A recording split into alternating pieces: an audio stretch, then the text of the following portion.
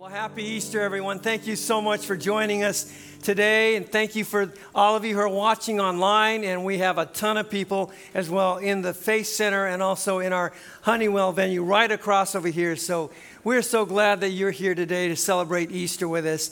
You know, I wanted to begin by telling you about something very interesting that happened to me not that long ago. It was actually the fall of 2020 when I was contacted on Facebook Messenger by a Japanese lady.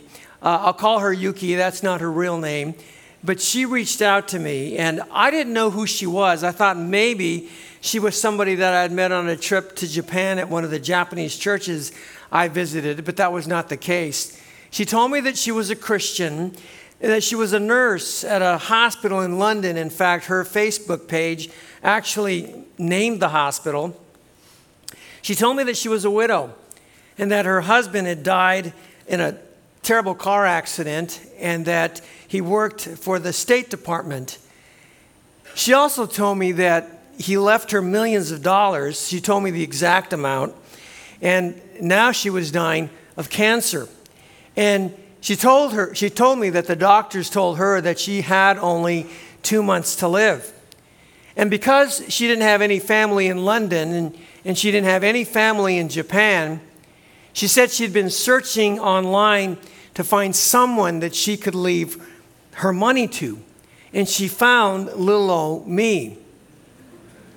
She was very specific in her communication with me about what she wanted me to do with the money. She said she wanted 60% of it to be given away to charity. And then she said I could keep the rest, the 40%. Well, I immediately thought of which charity I would give the funds to, and that would be the Gary Shiohama GoFundMe page. In all seriousness, I thanked her. I messaged her a prayer, prayed for her cancer and her illness, and I encouraged her to find someone else because she didn't know me and I didn't really know her. But she still insisted on giving me the funds. And she said that if I agreed to accept her offer, she would contact her lawyer, who would then make all the arrangements. You know, I honestly didn't know what to think about what she was asking. And she didn't ask anything of me. She didn't say, in order for this to happen, you got to come to London and you've got to give me a deposit for this or that and pay for these expenses. Nothing like that. She just wanted to give me the funds. Now, if she was telling the truth, then I knew I needed to act pretty quickly. I needed to decide rather quickly whether I was going to accept her offer or not because her health was not good. And that was the real question. Was she telling the truth? Was she telling me the truth? Or was this some kind of an elaborate scheme? Well, today, we've come to celebrate an event that took place 2,000 years ago, the resurrection of Christ. And we can't help but ask and wonder whether or not this really happened. And some of you are probably thinking, what does something that happened 2,000 years ago have to do with me? How does it even matter to me? And you might be a young person, or you might be an old person, or somebody in between. And you think that something that happened 2,000 years ago has absolutely no relevance. Well, I disagree. And I believe it behooves us to ask the very first question, and that is, was the resurrection of Jesus for real? Did it really happen, or was it a hoax? Because if it was true, if it really happened, then, and Jesus rose from the dead, then the ramifications of that couldn't be greater. They're far-reaching. But if it was fake news, then we can all stop wasting our lives believing it, and we could have our dessert and go home. We can end it right now. So, which is it? Well, with regards to Yuki, the first question that I had to wrestle down was she real? Was she a real person? Was she a real person, or was I communicating with someone who was a hacker pretending to be her? I didn't know. And that's what I had to figure out before I accepted her offer.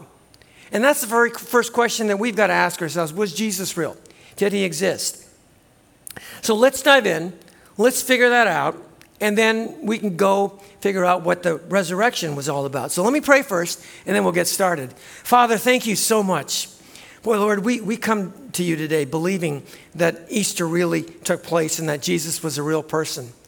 But I pray that you would speak to us today, that you would bring us more clarity today. For those of us who believe already, that it might strengthen our faith. For those here who may not believe, that it would be so clear, it would be so apparent that we can't help but believe and devote our lives to you. So, God, either way, I pray that you would speak to us and that you would make it clear to us who you were, who your son was, and what he did for us. So thank you, Father, and I ask all these things in Jesus' name. Amen. The best evidence that on whether or not Jesus was real or not comes from 4 men who were eyewitnesses to what he said and what Jesus did. One of those 4 men was a guy named John. In 1920, this man, an Egyptologist named Bernard Grenfell, purchased on the Egyptian antiquities market this fragment of a papyrus codex. A papyrus codex is a papyrus book as opposed to a papyrus scroll, right? And he bought this on the antiquities market, and there was Greek writing on the front, and this is the front of the fragment, and there was also Greek writing on the back. Well, after he bought this fragment, he had to figure out what it said. So he gave it to a bunch of experts, papyrologists, and he said, figure this out. So they had the painstaking job of trying to decipher what it said, where the fragment came from, and who it was written by. Well, it was finally determined that it was part of a manuscript written by John. In fact, this is the manuscript right here, and the part that is in yellow, highlighted in yellow, is the portion that was actually on that fragment. And they were able to place that fragment over the manuscript and say, oh, this is where it came from. And translated into English, here's what it said. The Jews, for us, it is not permitted to kill anyone, so that the word of Jesus might be fulfilled, which he spoke, signifying what kind of death he was going to die. Entered therefore again into the praetorium Pilate, and summoned Jesus, and said to him, thou art King of the Jews. Again, the part in yellow is what was on the fragment, and this fits right over the manuscript. This was an exact match of John 18, verse 31 and 33 in your Bible. And by the way, in the Greek, this is a literal translation of the Greek, and you can tell by the reading of it that the Greek is always rough, and our English translation kind of smooths all that out. And so if you were to read your Bible, John 18, 31 through 33, would be a little smoother than what you just read here, because this is a literal translation. Here's the manuscript that was on the back, all right? And again, overlaid on this, the part in yellow that is highlighted is what was on the fragment on the back. Translated into English, here's what it said. The Jews, for us it is not permitted to kill, it says, a king I am, for this I've been born, for this I have come into the world so that I would testify to the truth. Everyone who is of the truth hears of me my voice, said to him Pilate, what is truth? And this having said, again he went out unto the Jews and said to them, I find not one fault in him. Again, it's rough because it's a literal translation of the Greek. Smooth it out, and what you have, this is an exact match of John 18, verse 37 through 38. What Grenfell discovered here was stunning, because it was a record of the conversation that the Roman governor Pilate had with Jesus hours before he was crucified. And here's the important part. The fragment from the writings of John confirmed that Jesus was a real person. He was a real person. And if you're interested, you can go to the John Rylands University Library in Manchester, England, and you can actually see it for yourself. This is what it looks like on display there. And this is just one example that proved that Jesus was a real person who walked the face of the earth 2,000 years ago. He wasn't the only one as well. He wasn't the only one who wrote about Jesus. So did 3 other men, Matthew, Mark, Luke, and then, of course, John. And we refer to the writings of these 4 men as the Gospels, and they are part of our Bible today. Now, you might be interested to know that between these 4 men, more than 2,000 manuscripts of their writings have been discovered over the centuries. 2,000 manuscripts, some are fragments, some are whole manuscripts, and they can be seen in various museums and libraries around the world. Now compare that to the number of manuscripts of Homer's Iliad, which numbers around 643, or the number of manuscripts that have been found for Plato's work, which numbers 250, or the number of manuscripts discovered for Aristotle's work, which numbers 49. And then the number of manuscripts found for the works of Socrates, which is 0. In other words, there is 0 physical evidence that Socrates existed, yet there probably isn't a one of us who doesn't believe that Socrates was a real person at one time. The biblical evidence, in other words, that Jesus existed is overwhelming. It is overwhelming, and it doesn't end there. Because there are also dozens of non-biblical resources as well that point to the existence of Jesus. We looked at the biblical ones. Then there are non-biblical ones. For example, in 73 AD, which would have been about 30 years after Jesus rose from the dead, a Stoic Syrian philosopher named Mara wrote a letter to his son, Seraphion, in which he referenced the crucifixion of Christ. And he called Jesus the King of the Jews. This is a Stoic Syrian philosopher. And this is believed to be one of the first non-biblical references to Jesus. And his letter is preserved at the British Library, which is the National Library of the UK. 4 years after the resurrection, Flavius Josephus was born, came into the world, born into an aristocratic family in Jerusalem. And they were very devout Jews. In fact, he went on to become a Pharisee. And you might remember the encounters that Jesus had with the Pharisees. Josephus also went on to become the Jews' probably the greatest historian that ever lived. And his greatest work was something called the Antiquities of the Jews, a history of the Jews from the very beginning until the Roman rebellion in 66 AD. And when he came to writing the chapter on Jesus, here's what Josephus wrote. He wrote, "About this time there lived Jesus, a wise man, if indeed one ought to call him a man. For he was one who performed surprising deeds and was a teacher of such people as accept the truth gladly. He went over many Jews and many of the Greeks. He was the Christ. And when upon the accusation of the principal men among us, Pilate had condemned him to a cross, those who had first come to love him did not cease.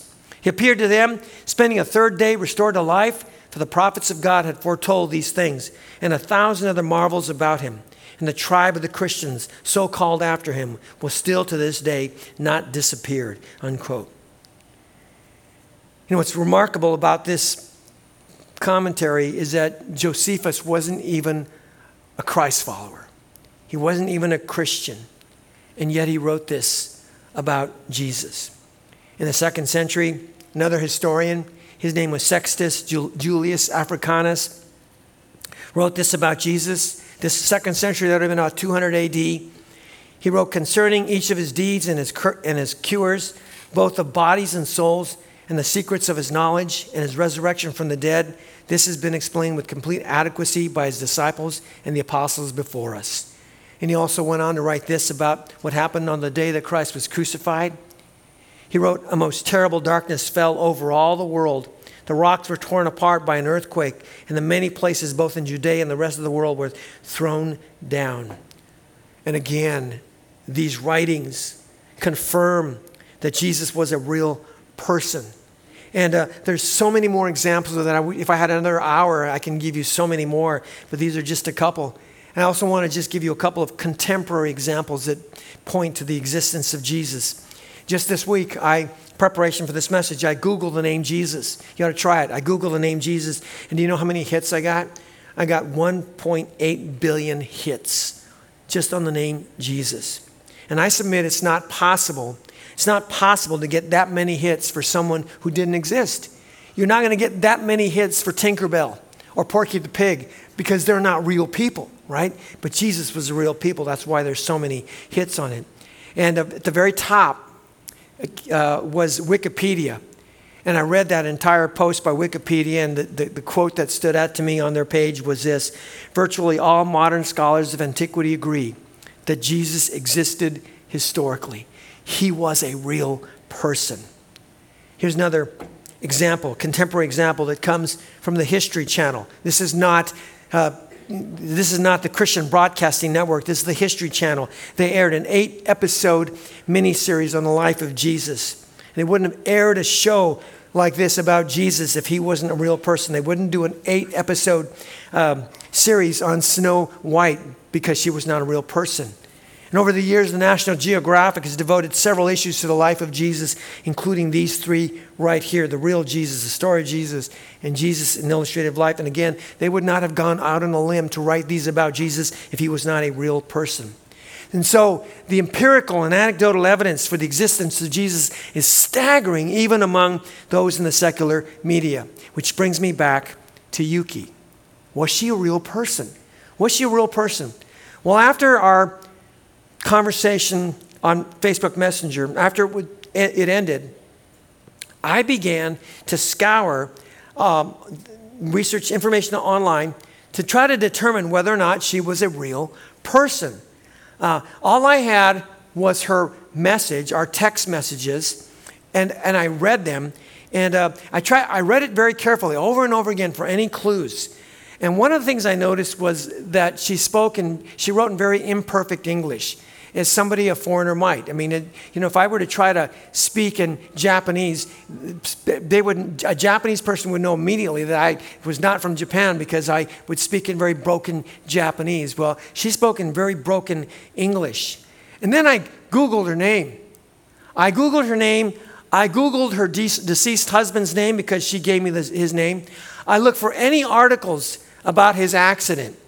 I searched for his obituary. I checked for any record of his employment with the State Department.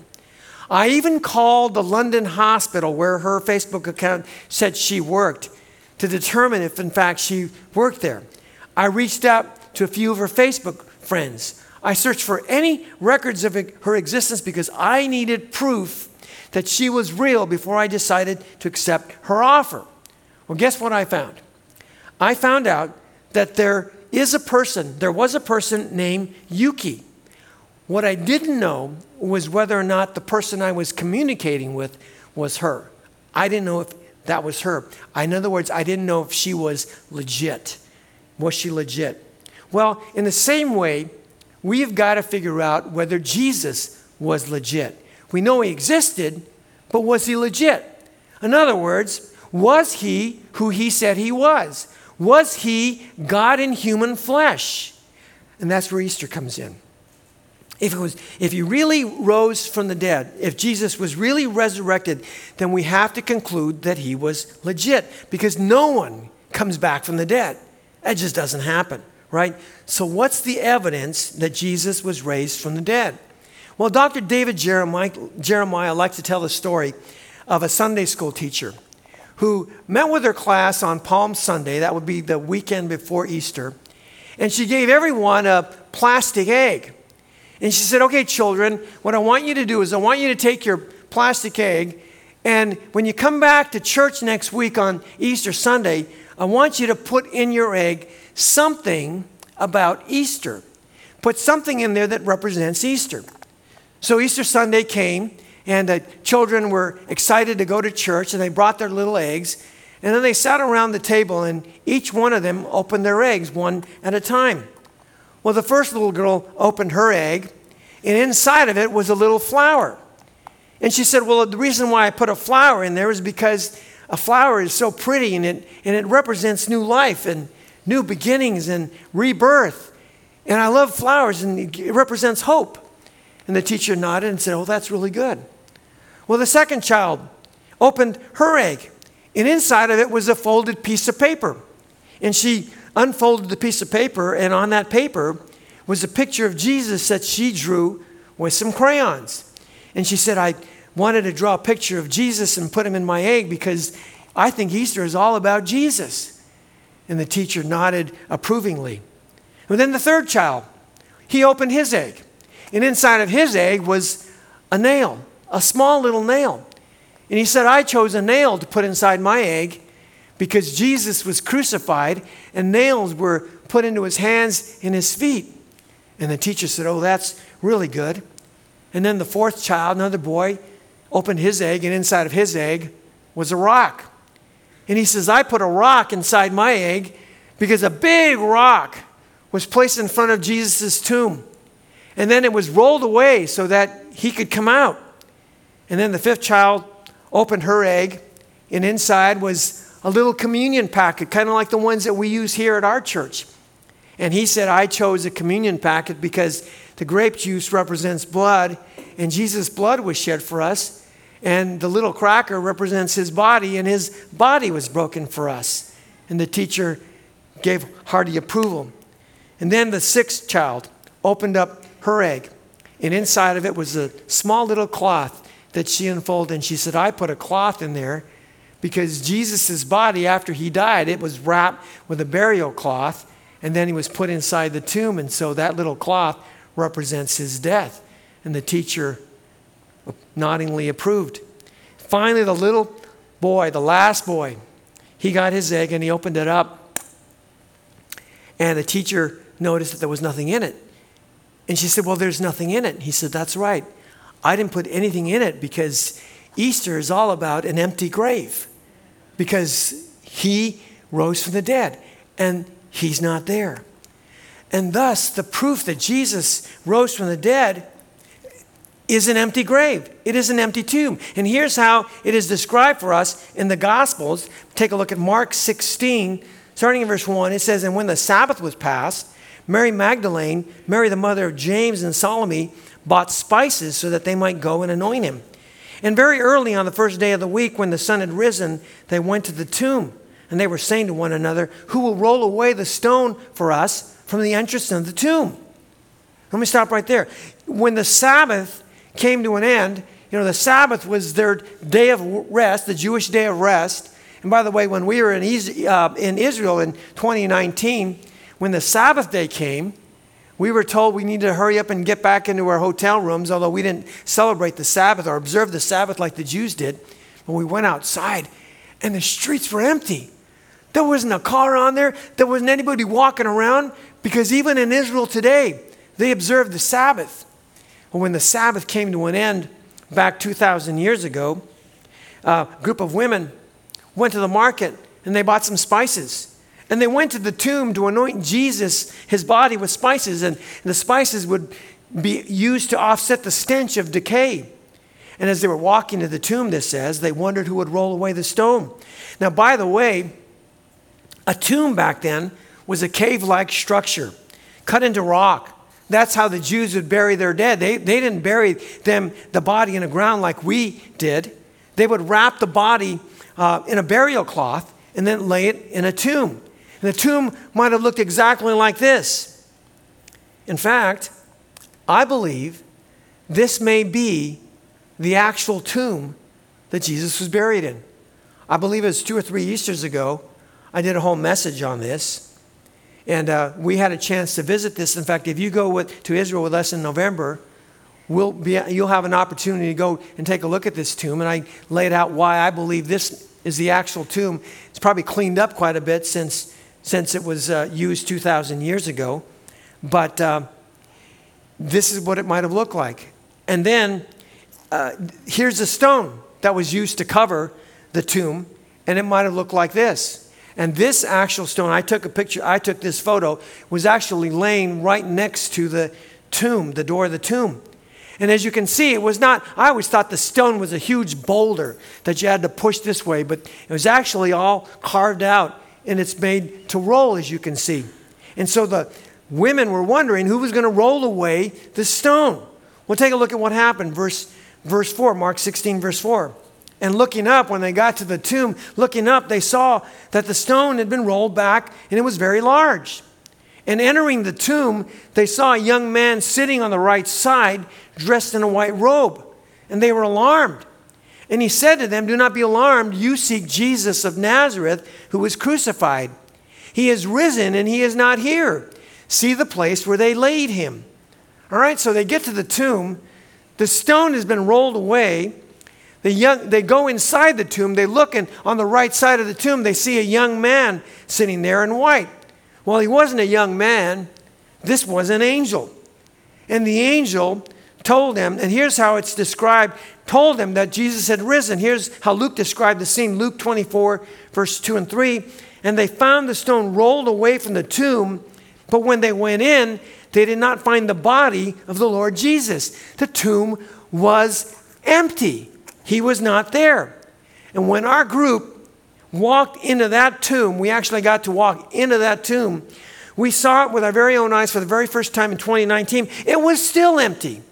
And there was still no body there. And this is what it looked like on the inside. And this is on the right side of the tomb. When we walked in, this was on the immediate right. The empty tomb sets Jesus apart from every other religious leader that has ever lived, like Confucius and Mohammed and Buddha. You know, when Confucius died in 479 BC, he was buried in the Shandong province in China. In fact, this is his grave right here.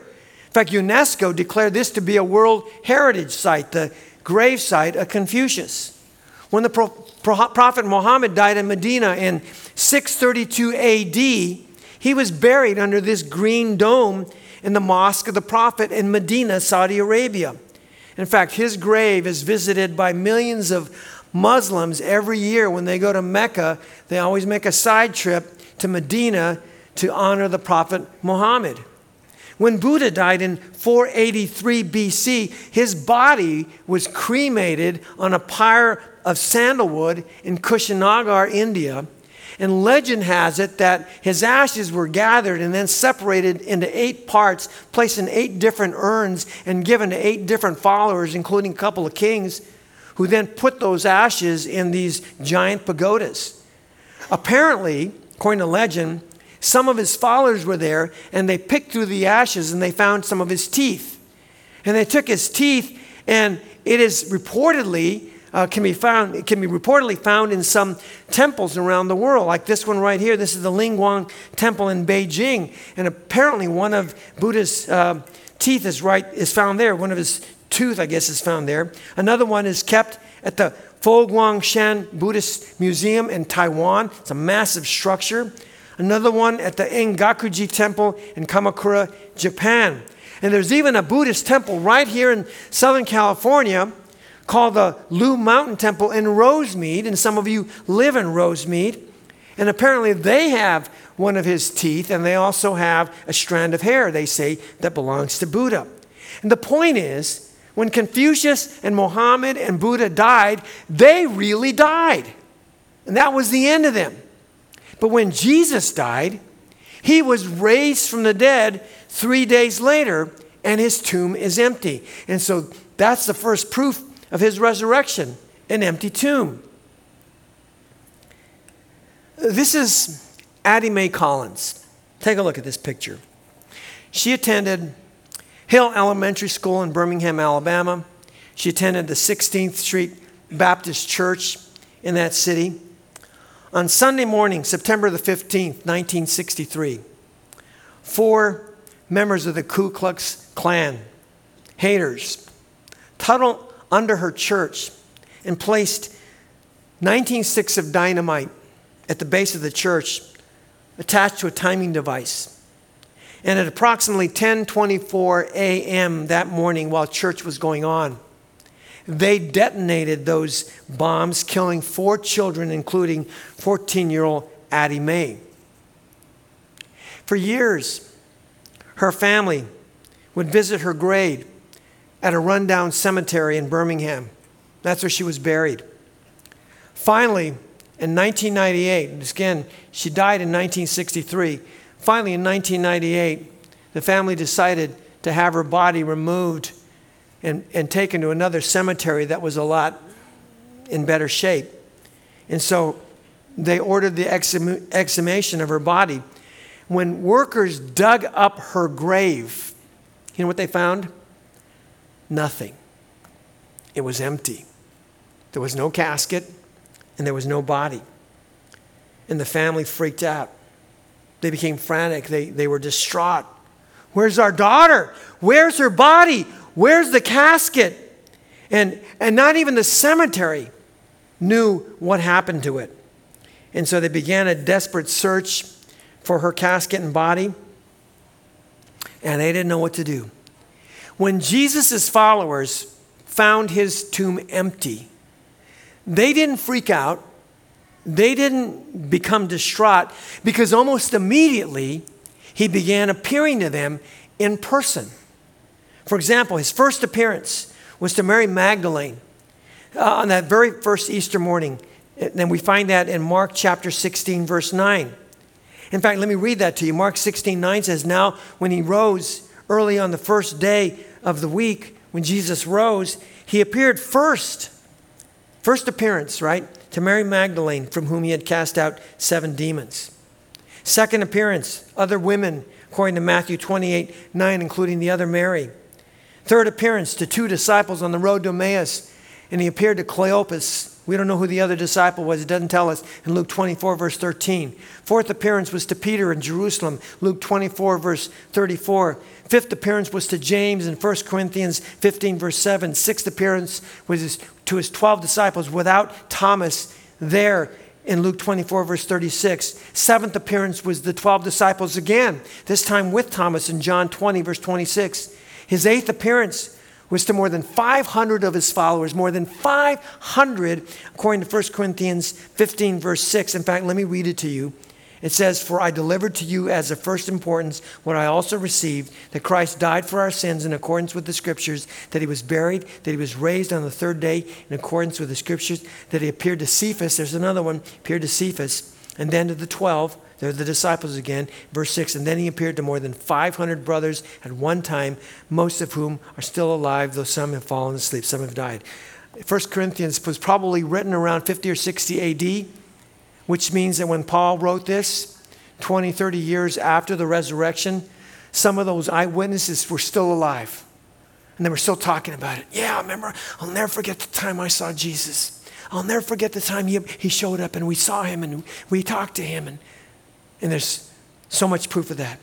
The ninth appearance was to the 11 disciples on the mountain of Galilee, Matthew 28, verse 16. And finally, the last one, number 10, he appeared to Saul, who became Paul. This was on the Damascus Road in Acts chapter 9, verse 3 through 5. Here's how Peter summed up all of these appearances by Jesus in Acts 2, verse 32. He said, "This Jesus God raised up, and of that we are all witnesses." In other words, we have seen him with our very own eyes. We've seen him with our very own eyes. You see, the second proof of the resurrection were all the eyewitnesses who saw him raised from the dead. And by the way, you may want to know about this. The last story that I could find about Addie Mae Collins was dated May 2017. I couldn't find any after that. May 2017, that's when ABC News in Birmingham reported that the cemetery claimed to have found her casket, which was buried elsewhere in the cemetery without a marker. In other words, she was exhumed, supposedly was supposed to have been exhumed in 1998. It wasn't until 2017 they said they found her body. In other words, it took them nearly 20 years to find her casket, and then she was reburied. You know, you can look for 20 years, you can look for 200 years, you can look for 2,000 years for Jesus' body, and you will never find it because it's not there. He's not there. He has been risen. Well, finally, the third proof of Jesus' resurrection is found in the hundreds of millions of people who have been changed by him. For example, those who followed him were convinced that he was who he said he was, and he did what he did. And they were so convinced of it, they were willing to die for him, and many did. You might remember not too long after the resurrection, it was Emperor Nero of Rome who went out and massacred Christians by the dozens, by the hundreds, killing them simply because of their faith. We see the proof of the resurrection in the millions of people whose lives have been changed by Christ. Next week, if you come back, you're going to hear from Johnny Chang. I watched his testimony. It's been on online for just a short time, and it's already at 5 million views. His testimony has gone viral. And you'll have an opportunity to hear him. Don't miss this. I mean, it is just absolutely riveting what this guy has been through. Been in prison and been charged with all these crimes, and it's just amazing. But God has changed so many lives. And then the resurrection has changed the lives of millions of people simply because it has given us hope in the midst of living in a broken and messed up world. It has given us hope in our suffering. And I know that it has given me hope to get through this world. You might remember the Old Testament character Job. Few people suffered like Job. And here's what Job said in Job 19, verse 26. Fascinating verse here. Fascinating. He said, and after my skin has been destroyed, what he's talking about was after I'm dead, right? After my skin has been destroyed, yet in my flesh I will see God. I shall see God. And this verse suggests that Job believed in the resurrection. He believed in his resurrection, that one day after he died, he would see God. Which, by the way, is promised for us in the Bible because of the resurrection. 1 Corinthians 6:14 says, and God raised the Lord Jesus and will also raise us up by his power. Because Jesus was raised, we will be raised. I will be raised. And this one simple fact has given millions of people hope, and it has given me hope. This will likely be the last Easter message I give at this church, because I will be passing the baton on to Pastor Greg on July 1st. And I can't even begin to tell you what a blessing it has been to be here, to speak to you about Easter for the last 30 years. What a blessing it's been for me and my family. But it hasn't been without its bumps and bruises, because I'm constantly reminded on a daily basis of the broken, painful, messed up world that we live in. And that's why the resurrection means so much to me, because in the midst of a broken, messed up world, it gives me so much hope to know that this is not all that there is, that something better is coming, that one day we'll be out of this place. You know, just, for example, just yesterday, about 2 hours before our 5 o'clock service was to start, we had to put our dog Carmel to sleep. And that was very painful, because we didn't see it coming. He just had not been well this last week. We took him in. We just thought, okay, give him some meds and he'll be fine. But it turned out that he was seriously ill. He was having a hard time breathing and all these things. And so at the recommendation of the doctor, we decided to put him to sleep yesterday, just a couple hours. And so we were next door at Access Hospital, 4 of us, just bawling our eyes out. And it just reminds me of how broken and hurtful our world is. In the last 30 years that I've been your pastor, I have personally battled anxiety and insomnia from time to time. It's good now, but I've struggled with it. I've had to contend with a heart condition for which I underwent a procedure a number of years ago, and it seems that fixed it for good, but I still take meds for that. As you know, if you've been here, I was diagnosed with lung cancer, for which I had surgery, and that seems to be okay now, but I still get CT scans to check to see whether it's okay, and so far so good. Not too long ago, they found a bunch of nodules in my thyroid, and they had to check that to make sure that was okay, and that was okay. And then just in the last couple of weeks, doctors discovered that I have a small, non-malignant brain tumor right here. And it's nothing to worry about because it's small and it's slow growing and it's not life-threatening. And so at this time, they're just going to watch it. No treatment necessary, no surgery necessary. All this to say that that's how life is, right? That life is just full of trials and struggles and pain and hurt. And that's why I'm so thankful for the resurrection, because it's the one thing that gives me hope. Because one day, this body will give out. I don't know when. I hope I have a little more time. But one day, this body will give out. And when this body gives out, I will see God. Just like Job said, because of the resurrection. And I will be raised because Jesus was raised. And I'll be free of this world, and I'll be free of pain. And that's the hope that God offers all of us, that you too will be free of your body and will be in the presence of the Lord. And actually, I'm really hoping, I know that one day this body will give out, I will die, but that won't be the end of me. And actually, I'm really hoping that I won't have to die, that Jesus will just come and take us home in that event called the rapture. And I hope that will happen. And the way things are shaping up in the world today, that might happen real soon. And wouldn't that be great, right? But if he doesn't come right away, because we don't know when he'll come, but if he doesn't come right away, my body will give out one day and I will see God. And that's why I have hope. So to wrap it up, Jesus was legit. He was really raised from the dead. And the proof is an empty tomb, which I saw from my own eyes. The proof is in the hundreds of witnesses who saw him alive.